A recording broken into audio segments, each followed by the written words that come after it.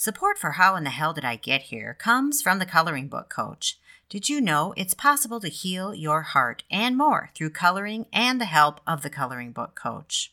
Find your free coloring book at thecoloringbookcoach.com.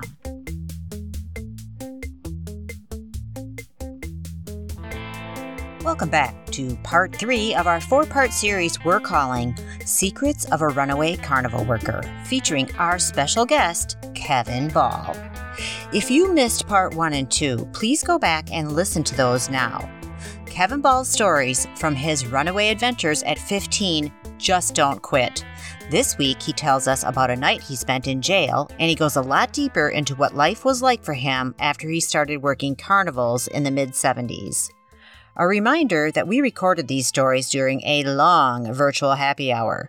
We had 4 out of 5 sisters, and a couple of the brother-in-laws floated in and out, which explains some of the sound quality. One thing, before we get going, we want to say thank you for being a loyal listener and also ask a quick favor. If you can, please consider supporting the show at buymeacoffee.com/thecoloringbookcoach. We know it's a weird time on the planet, which is why small shows like ours really need and appreciate support to keep on keeping on. It's easy to do at buymeacoffee.com/thecoloringbookcoach.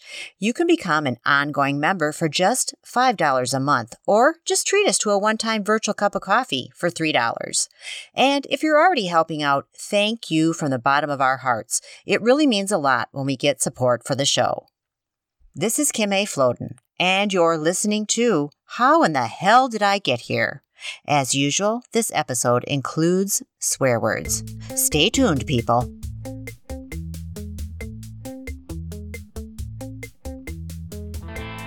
We left Kevin last week with him having learned more than a few things about life, people, and what it meant to work in the carnival. In this next story, he backs up the timeline a bit and shares what happened after he made it from Chicago to California. You'll remember he decides to move on from California to Seattle. And, true to form, he has some adventures between the two. And aside, you'll briefly hear Jenny's husband Bill pop in during this story. How about when you got put in jail? Oh, that was in my California portion of the trip. Right. So that was in the beginning. Yeah. Right? Yeah. Sorry, I'm cycling you back to the beginning, but yeah. So when I got to LA and I told you that Seattle was the next logical move for me to hitchhike to Seattle. Hitchhiking in those days, you would see the same people, other hitchhikers, at the truck stop, at corners, popular corners and stuff. And there was like 3 or 4 other groups of people, couples, that we would progressively meet as we hitchhiked up the coast. And this is the same year that Oregon was the first state to decriminalize marijuana. I didn't know that. When was that? I didn't know. 70. Must have been 75. Holy shit. And this is also must have been then when you stopped in that small town and you couldn't go in, but you heard somebody playing in a saloon. Yeah, well, that was in San Francisco on the way up there, yeah. So, okay, well, I'll start with that one on my way up there then, since I was going through San Francisco hitchhiking up there. So I'm hitchhiking up the coast, and I just get past San Francisco, and I'm in this, I can't even remember the name of the town, but it was just about 10 miles north of the bridge from San Francisco. So I'm hanging around this little town, and there's a bar there, and I'm hanging outside the bar, and Neil Young is playing there. I wasn't 18, so they wouldn't let me in the place, but I ended up just sitting outside there, listening to the whole set of Neil Young playing at this tiny little bar in north of San Francisco for the next hour or so. And we didn't figure that out until you got that album and heard him talking about it. I knew that I saw him, right? But I actually have the album that he's got songs on from that same performance, which I found out later. I did some detective work and trying to find out where it was done. I found out that's the fucking show I was at. But on the curb. Okay, that's pretty cool. Yeah, no, that was pretty amazing. Was he already a celebrity by then, or was that? No, he was a celebrity by then, but it was still a very close knit Hollywood kind of group. It was still like the Laurel Canyon kind of group of people, even though it was in San Francisco. It was still the end of the peace, love, dove thing. So he was a get, but he wasn't a super major get for the place that he was playing in. So I continue my hitchhiking up north, and we're continuing to see the same people hitchhiking. I cross the Oregon border, and I'm in Coos Bay, Oregon. And we're at a spot where like all these groups of people got to be in the same place at once. And there's like 8 of us there. And they're going, we're in Oregon. They just decriminalized pot. Let's go have a party on the beach. And so we went to a market, and I had no money. I've been on the road for a long time. I have no way of making any kind of money, and any money I bummed was going straight to food. We went to this one market, and people bought things. They were going to make a big communal salad and hang out on the beach and smoke weed somewhat legally for the first time ever. And so I wanted to be a participant in it. So I stole a piece of Cracker Barrel cheese. The bar that's like that big. Yeah. So I start leaving the store. I'm wearing an army jacket. My army jacket in those days, that's what I wore all the time. I was stopped. This guy goes, hold it right there. And I got surrounded by 2 other people. And all of a sudden, they thought that they got a big heist and stuff like that. He goes, what do you got? I told him nothing, of course. And then finally, I pulled out a piece of cheese. Well, they apparently thought that I had like got cartons of cigarettes and just packed my full jacket full. And they go, this it? And I go, yeah. And then they searched me. I mean, they probably didn't have a legal right to without the cops there, but I was a kid again. I don't know. And so the cops actually come by there, and they actually arrest me for the piece of Cracker Barrel cheese. Okay, they take me to jail. This is on a Friday, I'm guessing, because I had to stay over the weekend because the judge didn't come back till Monday. It might have been a Saturday morning or something like that. And there was nobody in any of the cells except for me. They weren't expecting anybody because they literally had to take me out of my cell to the local restaurant. I had dinner with the deputy at the local diner, sitting at a table, and then he would bring me back to jail. And it's like Barney Fife. And they would bring me like McDonald's for lunch. But I mean, for me, I got to shower. I got to sew up my jeans. So this was like score. It's kind 3 hots and a cot. So for like 2 days. He made some toilet wine. Instead of having to survive the weekend on a Cracker Barrel cheese log or whatever. It would have been cool to hang out with all those guys, smoke weed on the beach, and have a big salad with them and take off. That would have been okay too. So ended up going there, and I saw the judge Monday morning, and I told him I'm going to Seattle because I could throw out the name since I knew about Seattle and things there. And I told him I'm going up to Seattle. I'm getting a job. I don't have any money. And then he goes, well, we do have your Social Security number, so we'll call it time served and a $50 fine. Just send it to us when you get there. And he goes, we do have your Social Security number. So and if you don't send it, we'll be coming after you. And I, of course, gave him a fake Social Security number. What do you think they were going to send? The Social Security police? We need our $50 for our knees. He knew I was young and he was trying to scare me. Yeah. But I didn't know that. I was scared.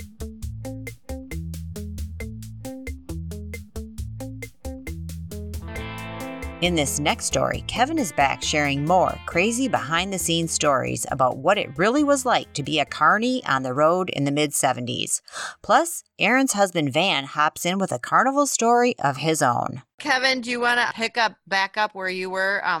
What about the FBI raid? Oh my God. Jesus Christ. That happened in Minnesota, you said. Yeah, it did happen in Minnesota. I can't tell you exactly. It wasn't Minneapolis. I can't tell you exactly what town. So this is when I was with, I guess it had to have been my second carnival because that was more the Midwest. It's possible it was the third carnival. It was like kind of in that area. Now I mentioned the different legalities of the different types of games that they had. And they could really take a lot of money from a lot of people because it would get to the point where people would be losing so much money and they thought they could win that the game artists would make them the offer, give them a talk saying, listen, you've lost a lot of fucking money. I can't give you your money back. But what I can do is we could take your money and we'll take it and we'll just go a double or nothing. We'll, one shot for double or nothing. And worse than Vegas. Con artists, yeah. And that would go into $400 and sometimes up to a couple $1,000s for the bigger games. So we were in Minnesota. Everything was going right. It was, I think it was a county fair somewhere. I can't remember the name of the county. Olmsted County. It was a big fair. One point throughout the carnival, FBI agents just swarmed in there. There were probably a couple of dozen of them, and they were coming up from under the awning, underneath the things that they have at the bottom, like the little plastic. Yeah, the flaps. The flaps and stuff. They would be coming from underneath to collect all the slips and everything that they had there. All of a sudden, everybody, as soon as this all happens, everything starts shutting down. People are pulling down. I was working in a game at that point, so I closed down my awning, and everybody started to get out of there. One of the trucks, they confiscated one of the trucks that was attached to one of the trailers. And then there was another truck with a trailer that was trying to get away. The FBI closed the gate, and the truck crashed through the gate. Oh my God! What? To get out of there. Holy shit! We don't know what happened there, and I think that's actually when I left that carnival. Was it literally that night, like you were on the run? I'm trying to put the marbles back in their places because the timelines on all of these, there were so many things that were happening at the time. This has got to be made into a movie. But everything you've told us so far. It's going to be made into a podcast for sure. I did not leave the carnival at that time. Well, there you have it. The carnival has just been raided by the FBI, and Kevin has decided to stick with it for now. Don't go anywhere. We'll be right back after this quick break. Hey, this is Kim, also known as the Coloring Book Coach. I just wanted to pop in here and say I hope you're doing well, and also there are some great free coloring pages for you at thecoloringbookcoach.com. And I'm here for you if you need someone to talk to. Right now, I'm offering 20-minute intuitive sessions for just $40. I have the ability to tune into you and your life and provide quick assessment and advice for whatever might be going on. Here's a testimony from a recent client who says, Kim's reading was extremely informative and on target. She knew very specific information about my situation and has provided me with clear direction about next steps to take. She was extremely professional, empathetic, and kind. I highly recommend Kim. She truly has a gift with energy. So if you're interested in giving this a try, reach out to me at thecoloringbookcoach@gmail.com and let's talk. That's thecoloringbookcoach@gmail.com. The carnival's just been raided by the FBI, and it was a crazy scene. Let's get back to Kevin to find out what happens next. This has got to be made into a movie. But everything you've told us so far. It's going to be made into a podcast for sure. I did not leave the carnival at that time. But they lost one of the trailers. They confiscated the trailer. They confiscated the money that was in it, and as far as the other trailer was concerned, I can't remember what happened to the one that I think it was to no avail. I think everybody got busted, including you. Wow. No, he was out under one of those flaps. Just the people that were actually inside the games. My games were a non-issue. I mean, you were giving away goldfish, yeah, kind of, almost that kind of a thing. I haven't actually thought about that for a long time. I'd have to, like I said, search my memory to really find out how that ended up being resolved. But I did not leave the carnival at that point. We did go to another community. Just so I'm clear, because I'm not sure I understood. The FBI agents showed up, started literally swarming the booths. Yes, and they were arresting people. They were confiscating all the information, all their slips of paper back there, all the records, and as far as the carnival office was a trailer, and they confiscated. Well, we had two of the trailers, and one of them was the one that they had confiscated. The other one was trying to get out, that unsuccessfully. And you were manning a game at the time, and you saw this going down, and you went exit stage left, 100 miles an hour. Closed the awning, locked it up, and got out of there. All right. Okay. Grabbed a dozen tiny donuts and hit the road. I mean, I don't know what time. I mean, So Kevin, this wouldn't have been roughly like 1988 or so, would it?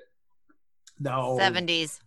I was gonna say, because if it was 88, and it was Olmsted County, that might have been me that called it in, because I had my I had a run-in with the carnies once because I was one of those stupid high school kids that spent way too much money trying to win a game. And the one that I got hooked on was where you roll a softball and you've just got these rings, the concentric rings. These three milk. No, it's I'm rolling a softball and you got these 3 milk jars. You got to knock all 3 of them over. There's 2 of them and there's 1 on top. Yep.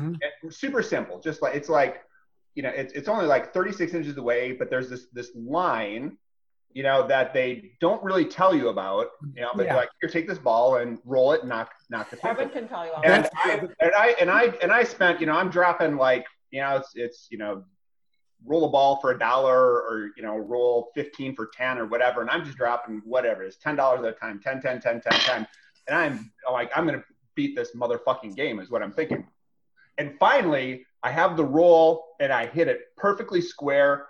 All 3 milk jugs go down. I'm like, win. Like, give me that goddamn bear because I won it. Not so fast, buddy. And yes, that's exactly what happened. That's what he said. I'm sorry, you crossed the line. And at that point, I just about lost my shit. Like, I'm gonna kill this guy. But as soon as I raised my voice, I said something to him, and all of a sudden, like Carney, the Carney posse, all of a sudden. Yeah, they surround you. The thing lit up, and all of a sudden there's like the cube in front of me, plus like the next 3 on either side. They're all descending, and they're gonna beat them. They're gonna. Like, I got a good story after this. I am not gonna win this fight. So so I backed out, and I didn't call the FBI, but I really should have. Well, I did mention earlier before you guys got on board, where the game itself is not illegal. However, they have to talk you out of it. They gaslight you down. And the reference that I used before was the bushel baskets because it had the red rim around it. And if you ever got it in the bushel basket from tossing it without bouncing it out, you would say it hit the rim. So that's exactly the same thing. Mentioned about the angry the mob carnival goer. I was in Pritchard, Alabama, a low-rent community outside of Mobile, Alabama. And now we were like the only white folk that came in there. But when we were driving in, it was like they never saw a white person before. I mean, the stairs were just driving through. It was just staring. Well, we made a lot of money there. And people were just spending money. And one thing about the townspeople is like if they lost a game, they wouldn't feel bad about it. They would grab their buddy and say, "Hey, I won the big dog over here. Come on and try it." So that way, if their buddy loses, they don't feel as bad. So they'd be laughing and stuff. Well, there was one. So they were doing your job for you. Made a shit ton of money there. However, there was this one point where somebody drew a line in the sand. I mean, he was there, spent a lot of money, the same kind of a thing. He spent so much money, probably a couple $100 trying to win this big dog. And then they ended up not doing it. And so the guy starts screaming and shouting, "Come here, taking us poor Pritchard people's money." I mean, he had a point. I mean, he was not wrong. But I mean, I was part of the carnival at the time. And then while he's sitting there screaming, what he did was he grabbed the dog off it and said, "I'm taking this motherfucker because I spent enough money. I fucking won this thing," and started walking away. Connie started going around. And while he's starting to scream about this, then all the local folks are starting to gather. Yeah. And outside of them, another layer of carnies. And remember carnies in the 70s. There was actually a small riot that broke out because of it. There were probably 5 or 6 different fights that started breaking out because of it. And it turned into like kind of mass chaos. People are swinging. They grab the awning rod, hitting people with that. And again, closed up shop, kind of got the fuck out of there. And the carnival was closed for the night. We packed up and we got out of town that night. Again, this is a movie. Yeah. I mean, I can picture the scene. So I have a question. Me too. You had to occasionally, the games that were not as above board as other games. Good-looking girls. That's who got the stuffed animals. You would always have to make somebody win to make the game look legit. Right. That's what I was getting at. Yeah. Somebody's walking out with that big dog. Big obviously, I had that huge dinosaur. Obviously, when people coming in, because you got to do your burger hawk. Hey, buddy, when you came in, did you get your ticket? Here, you didn't get the ticket. Come on, I'll give you a free one anyway. So you bring them in, you give them a free game, you teach them how to do it, and then somebody you basically just let them win, and you make sure when you're doing that to get a crowd. You're screaming, you get the person excited about it. All you got to do is get one more, and then they start screaming, and people start looking. And once they see somebody actually win something, then people will come there and start spending more money. So yeah, some people did do it. There's other games, the first couple of games that we were talking about, like the ones where you toss the basketball through the hoops X amount of times, or the duckies, you pick a duck with a number. Those are all legit things, but they're all the process things where you see all the dogs up there, then you win and you get a little I'll know that. Right. And then you have to gradually build up from there. Right. And it costs $50, even if you win every single and time. $70. That reminds me of another question. Yes. So, is there any truth to the old story that Rube was a Carney code word for a big mark? That was a Rube. And Hey Rube was a call for the Carneys to get together. Like, for instance, when that episode happened in Alabama, Hey Rube is what people would call when they say Carney needs help. Oh my gosh. Okay. That's like Code Blue. Yeah. Yeah. Hey Rube. So there is truth to that etymology. And also, Snoop Dogg did not is up with the fashizzle. That was a Carney language. They used it to be able to talk in front of marks. They would just put an is after every vowel. That was hilarious. That was actually an actual language. Super fun. To be able to talk, to communicate with one another. So maybe Snoop Dogg was a Carney. Could have been. Or he knows the code. Okay, he can join the club. We'll have to get him on here. He can smoke with us and tell Carney stories. Wow. Just wow. I think this episode was a 2. This should be a movie comment episode. And seriously, Kevin's tales would play great on the big screen for sure. Don't miss next week when we hear about what happens after Kevin leaves the carnival and enlists in the Navy at the ripe old age of 17 years and 3 days old. True to form, he lives through some more outrageous adventures. You're not going to want to miss it. Meet you back here next week for more How in the Hell Did I Get Here stories. Until then, pay attention, my friends. You just never know when you might find yourself saying. And also, Snoop Dogg did not is up with the fashizzle. That was a Carney language. How in the hell did I get here? If you're still listening, it's obvious you love the show, so please tell your friends about it, and also make sure to leave us a review or ratings at iTunes. It seems like a small thing, but it makes a big difference, especially when you're an independent podcaster. And remember to visit thecoloringbookcoach.com for your free coloring book, plus a collection of coloring pages designed for right now. Also, we hope you're listening to the How to Fall in Love with Yourself Toolkit podcast to find out what's happening every month and the tools you will need to support you through it. Subscribe to that podcast where you're listening to this one. Big thanks to Silent Partner for our theme song, 7th Floor Tango, and our ad music, Blue Skies. We found them on YouTube's Creator Library. Find their links in our show notes. How in the Hell Did I Get Here is a production of The Coloring Book Coach and is written, produced, and hosted by Kim A. Floden with editing direction from Carrie Floden.